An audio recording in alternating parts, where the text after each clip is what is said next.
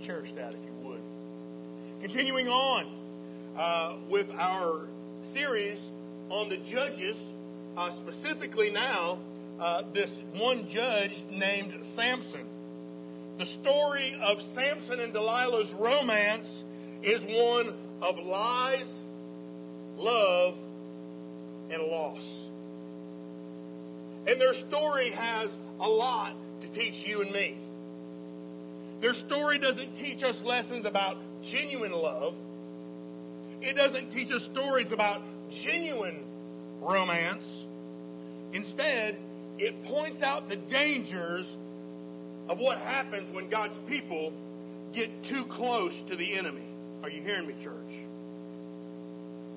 The story warns us what happens when God's people get too close to the enemies of God. Their story stands as a constant warning to those who like to play with sin. Their story is a reminder to all that sin is deadly and sin is destructive. There may be pleasure in sin for a season, but in the end, it is never worth the pleasure it provides. So let's take another dip, if we will, another dip into the cesspool of Samson's life as I share a message with you entitled The Romance of Samson and Delilah. First of all, I want to point out, as you go in your Bibles to Judges chapter 16, that's page 233 in the Bibles in front of you if you want to use those. Judges chapter 16. But I want to point out that their romance, the romance of Samson and Delilah, was built on love. Listen to what the 4th verse of Judges chapter 16 tells us. Starts off with the word afterward. After Samson got through with his little visit to the prostitute in Gaza, right? Remember last week? Afterward, it happened that he loved a woman. He loved a woman in the valley of Sorek whose name was Delilah.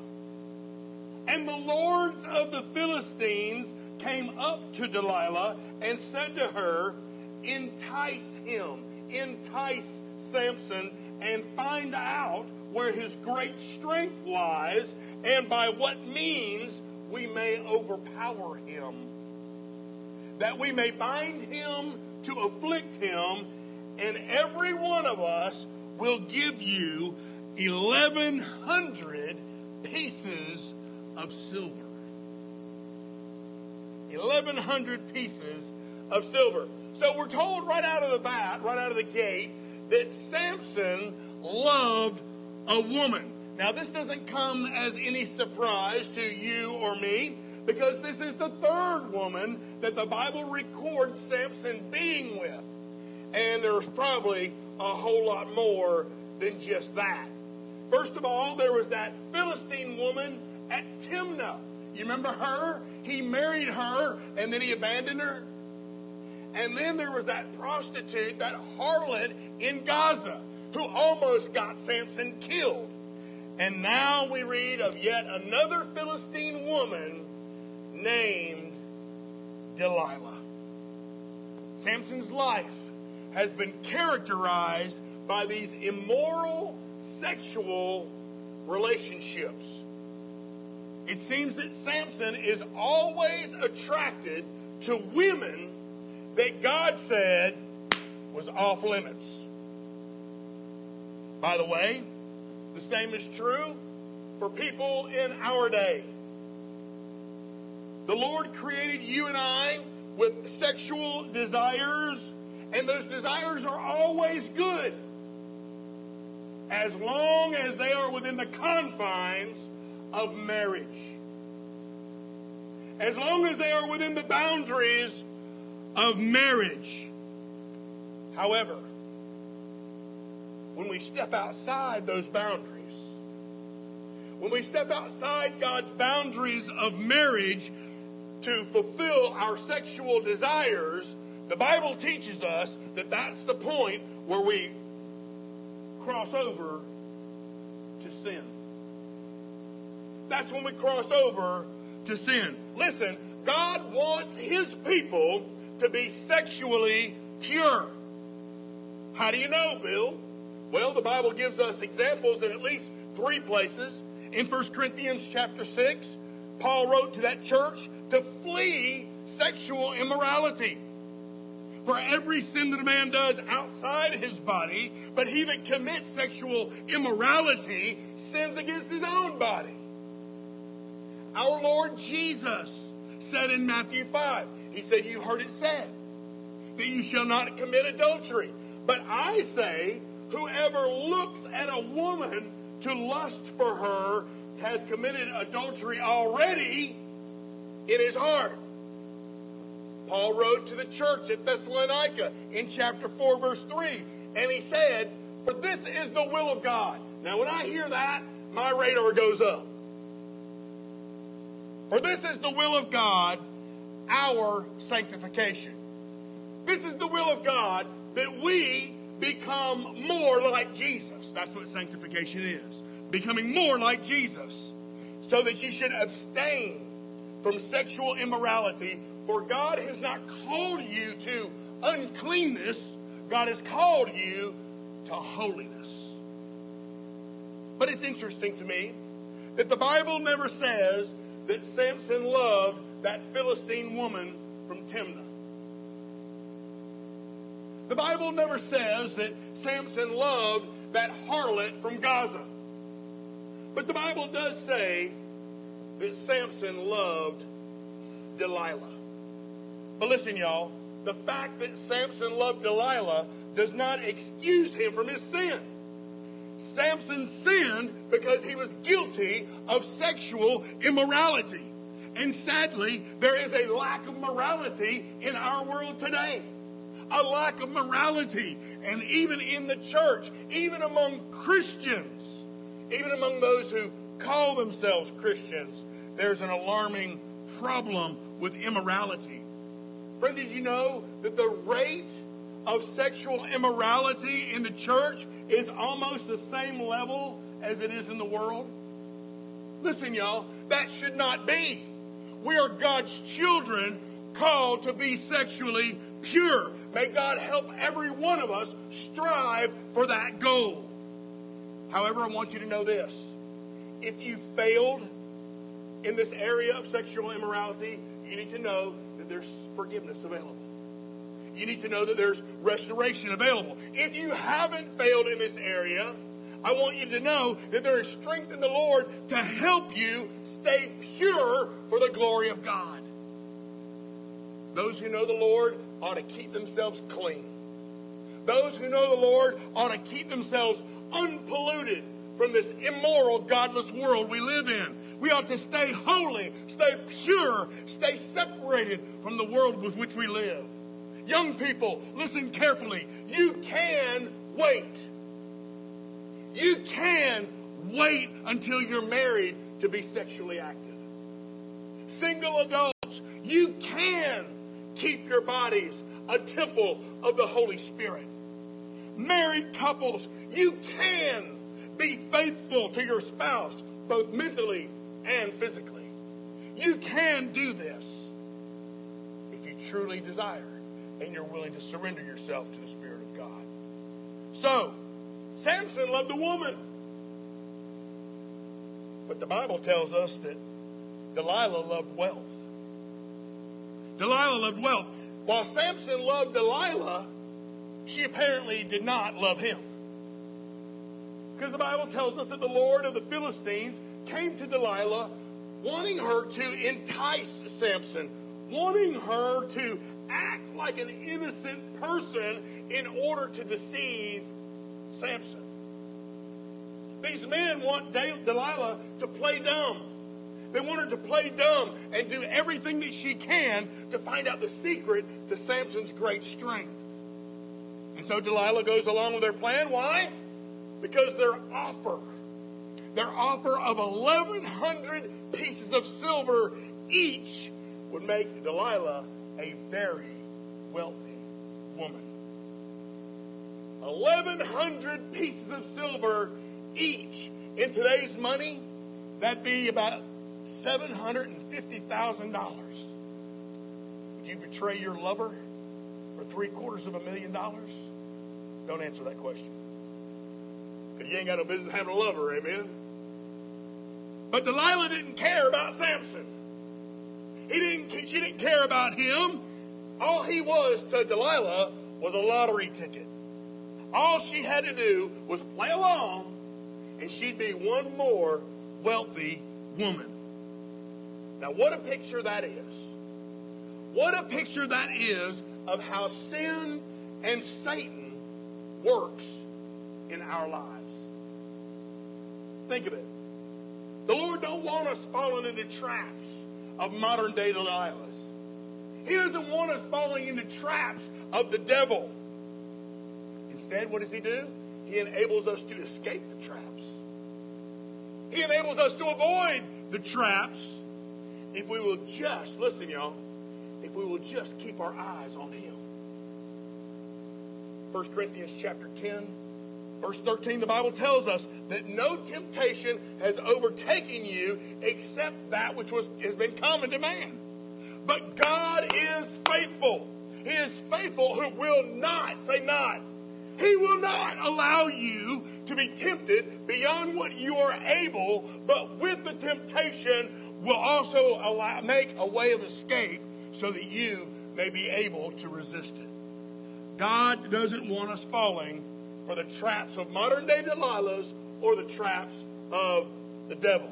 So, the romance of Samson and Delilah was built on his love for women and her love for wealth. But their romance was also built on something else. Their romance was also built on a bed of lies. Let's continue reading in Judges chapter 16 and verse 6. After she gets this offer of $750,000 in modern day money, Delilah said to Samson, "Please tell me where your great strength lies, and with what you may be bound to afflict you." And Samson said to her, "If they bind me." Y'all get that? If they bind me. Samson knew what was going on here. Samson knew that the lords of the Philistines were behind what Delilah was asking. If they bind me with 7 fresh bowstrings, yet not dried, then I shall become weak and be like any other man. So the lords of the Philistines brought up to her 7 fresh bowstrings, not yet dried, and she bound him with them. Now men were lying in wait, staying with her in the room. And she said to him, "The Philistines are upon you, Samson." But he broke the bowstrings as a strand of yarn that breaks when it touches fire. And so the secret of Samson's strength was not known. Verse 10, then Delilah said to Samson, "Look, you have mocked me and told me lies. Now please tell me with what you may be bound." And so he said to her, "If they," here we go again, right? "If they bind me securely with new ropes that have never been used, then I shall become weak and be like any other man." Therefore Delilah took new ropes and bound him with them and said to him, "The Philistines are upon you, Samson." And the men lying in wait, staying in the room, but he broke them off his arms like a thread. Verse 13, Delilah said to Samson, "Until now you have mocked me and told me lies. Tell me with what you may be bound with." And he said to her, "If you notice that? Verse 2 tests, if they bind me. This time Delilah says, "If you, until now you've mocked me." And he said to her, "If you weave the 7 locks of my head, my hair, into the web of loom." And so she wove it tightly in the batten of the loom, and said to him, "The Philistines are upon you, Samson." And he pulled up the batten after he woke from his sleep, and he went from his room. Here's the bottom line of all this. Neither Samson nor Delilah was being honest with each other. If you are going to have any kind of decent relationship, the only way that it can survive, the only way that it can thrive is for it to be built on truth and honesty.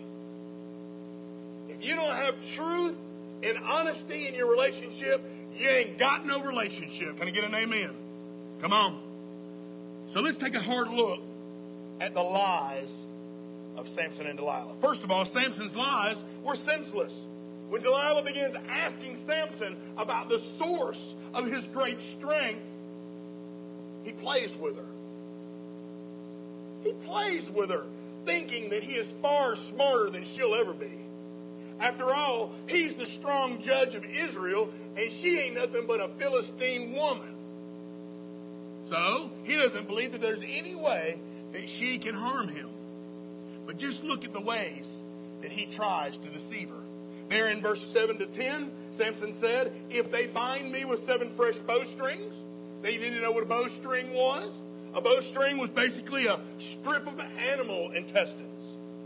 It was a strip of animal intestines that when it was dried was incredibly strong. But when they were fresh, when they were like this, when they were fresh, they were very weak and they could be broken very easily. So Delilah binds him with these weak bowstrings and she tells him, the Philistines are here. And Samson breaks those fresh bowstrings like they were yarn in a fire. You can almost hear Samson laughing at her. You can almost hear him laughing at the Philistines who were lying in wait. Afterward, Delilah says, you're just mocking me and telling me lies. And she begs him to tell her the truth. So in verse 11, Samson says, if they bind me securely with new ropes. New ropes are very strong, y'all. Very strong. An ordinary man, which Samson was not, could not break new ropes. But again, Samson toys with her. Samson thinks this is a game. How many of you know that it wasn't no game? He toys with Delilah. He toys with the Philistines. And Delilah binds him with these new ropes. And he breaks them like they were pieces of thread. Again, Delilah confronts Samson. Tells him he's a liar. And that he needs to tell her the truth. And so finally in verse 13, Samson says, if you will weave 7 locks of my head, 7 locks of my hair into the web of a loom, I will become weak. He says, if you'll weave my hair into a loom, into the mechanism of a loom that weaves fabric and such, then I will lose my strength. Did you notice that Samson is getting closer and closer and closer to telling Delilah the truth about the secret to his strength? We know that part of the secret to his strength was the fact that his hair never was cut. He was a Nazarite, and his hair was to never be cut, and that was one of the sources of his great strength.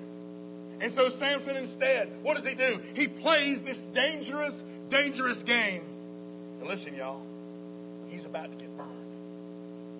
He's about to get burned. Delilah does as Samson says, and he simply wakes up and he walks away with his hair attached to the mechanism of that loom.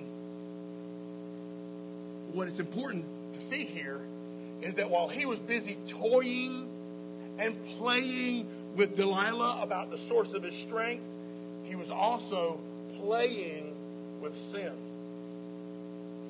Samson was also flirting with sin. Flirting with it. See, that's the problem with sin, y'all. That's the problem with sin, is people play with it.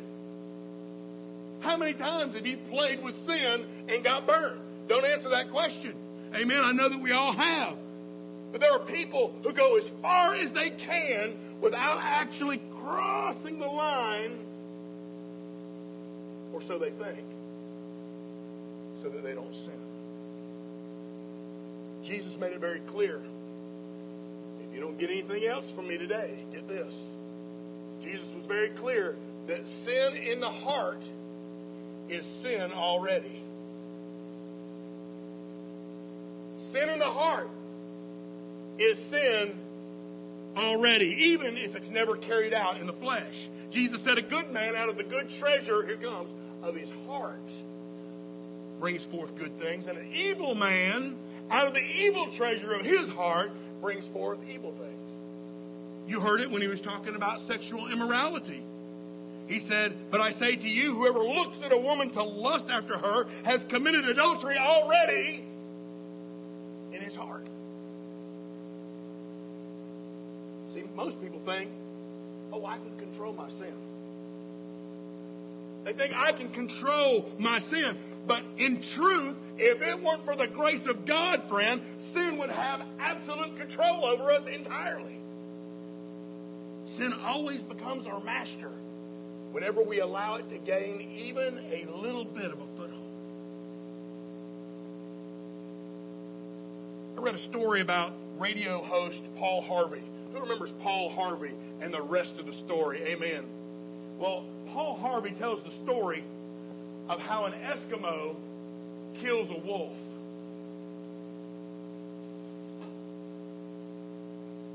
It's kind of gross, so bear with me. But here's how an Eskimo kills a wolf. He gives us this vivid picture of an Eskimo with a large knife. And what the Eskimo does is he takes his blade and he coats it up one side and down the other with blood. And then he allows that blood to freeze. After it's frozen, he takes another layer of blood on each side and he allows it to freeze. Over and over again, he puts blood on the blade and allows it to freeze so that you can't tell that it's a blade. Then what he does is he sticks the blade into the snow with that frozen, bloody blade sticking up. When the wolf follows that bloody scent to the blade, what's the first thing that he does? He begins to lick it. And it tastes good to him. So he begins to lick it more vigorously. And then he licks it harder and harder and harder. Feverishly now, he begins to lick that blade to get that blood. So great is his craving for blood that the wolf doesn't notice the razor-sharp sting on his own tongue. Furthermore, the wolf doesn't notice that his insatiable thirst is being quenched by his own warm blood. His carnivorous appetite craves more and more and more until somebody finds him dead in the snow the next morning. It is a fearful thing that people can be consumed by our own insatiable desires. It's only the grace of God that keeps me and keeps you from the same fate as that wolf. When we play with sin, we are headed for a fall. Samson toyed with these senseless lies, and ultimately, you're going to find out it's going to cost him his life.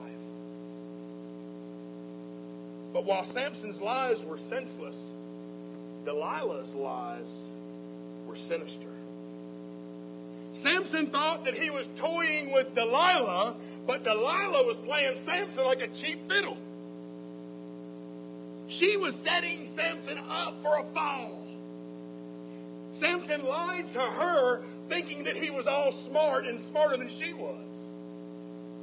But she lied to Samson because she was smarter than he was. Delilah played her part.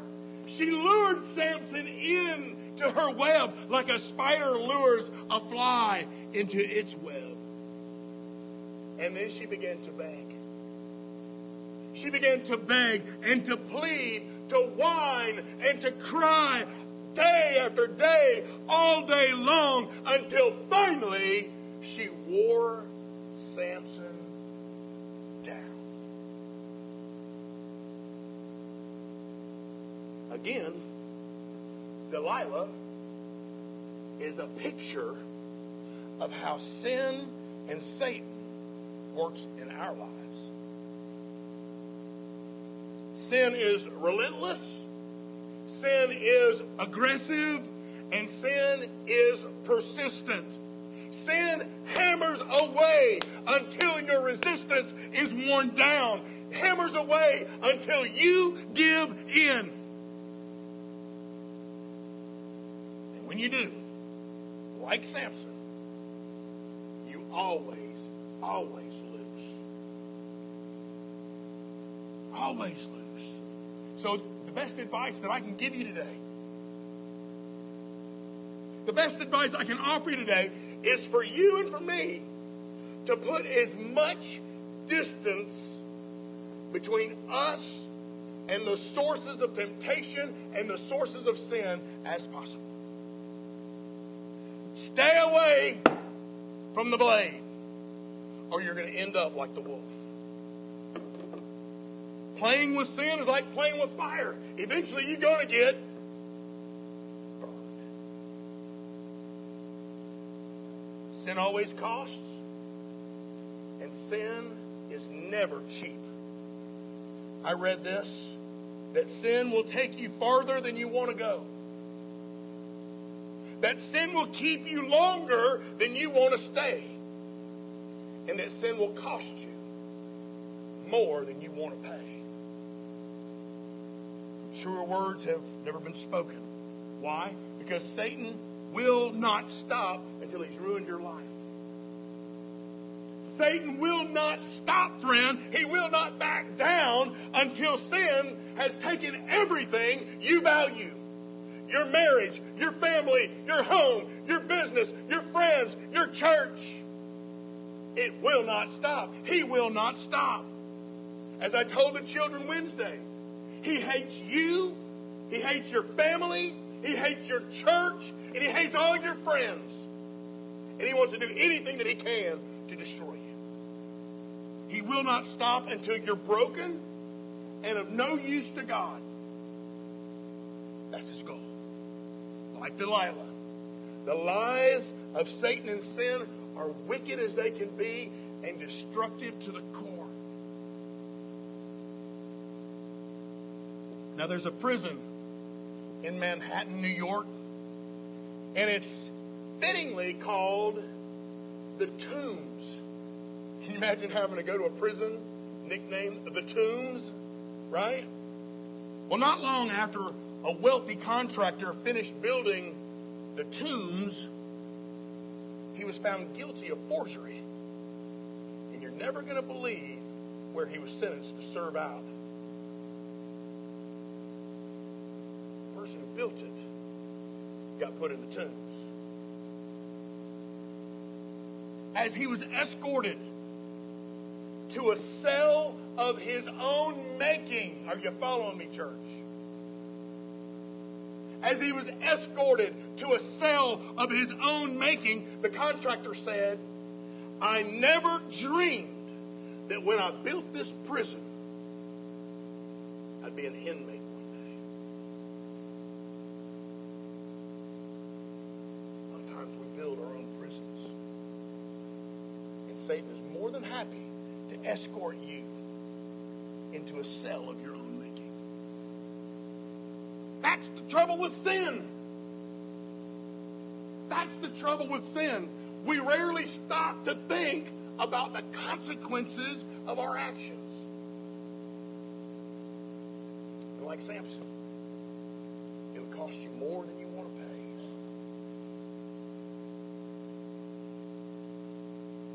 God is building something in you.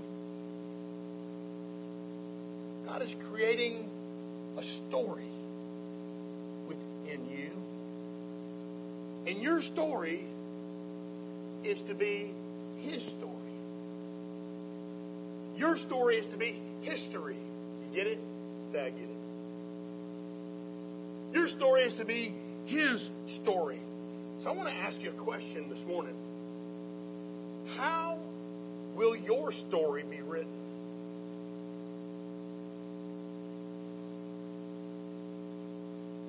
In the last 12 months, I've done more than my share of funerals.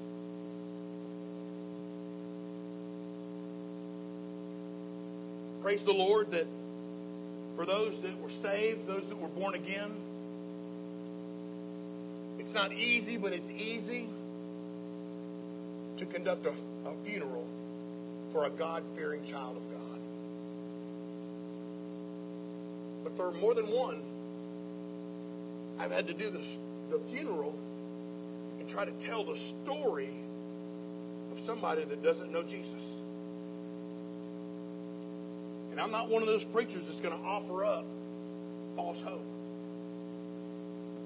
I'm not going to address it. I'm not going to try to grind the wound into the family. But in my heart, well, I sure do struggle. I sure do struggle with what their story was. Listen, y'all. You got a story. And some of us need to change the ending to our story. We need to change the ending to our story. And if you need to change the ending to your story, the time to change is now. Now. At least you'll be able to look back tomorrow to today and say, I changed my story. Jesus changed my story. My life is no longer about me. It's about the one who gave me a story. The time to deal with sin is now. The time for you to come to Jesus is now. So that you can look back tomorrow and say, Jesus changed my story. Maybe it's time for you to make a break with the Delilah in your life. The influence of sin and Satan in your life. Listen, if you're going to make a break with your Delilah, the time is now. And that's what the conclusion of every worship service that we do is about. We never fail here at Bethel to offer an invitation. An invitation for you to change your story. An invitation for you to come to Christ of your own volition. Say, I ain't got no story. So I'm coming to the one who will give me one. And his name is Jesus Christ. If you're ready for your story to be changed, the time to change it is now. Let me pray for you. Father in heaven, we praise you and thank you that we have the opportunity